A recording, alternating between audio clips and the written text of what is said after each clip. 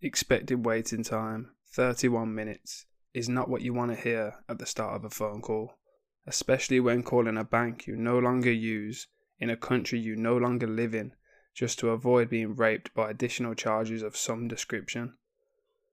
I remember when the woman and I first arrived in Norway. Getting a bank account was like trying to gain membership to a yacht club. Every detail on your paperwork had to be absolutely perfect, or else they would reject your application out of hand. Even when they deigned to accept you, you still had to wait about a week to receive your card and PIN number, and the little device needed to sign in online. So much fucking about. All that would have been a mildly annoying memory had the woman not reminded me I may have outstanding charges on my Norway card. The bank required a standing payment of £30 a year for, well, I'm not quite sure what.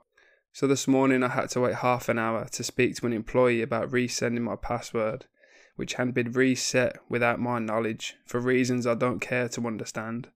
If my annoyance seems out of proportion, know that this phone call had already been made last week, when a chirpy young man with impeccable manners promised to send me a new password immediately. This didn't happen. I know they have my phone number because they called me, somehow, after the woman raised the issue by calling on her phone, so they had the details they needed. This is typical of our experience with Norwegian companies.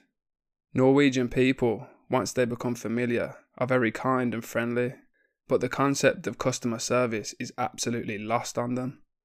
We had firewood delivered to our apartment regularly, as is tradition over there.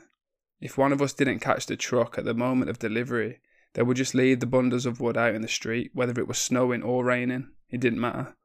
For our last apartment, we used an estate agency. There was an issue with the extractor fan in the kitchen.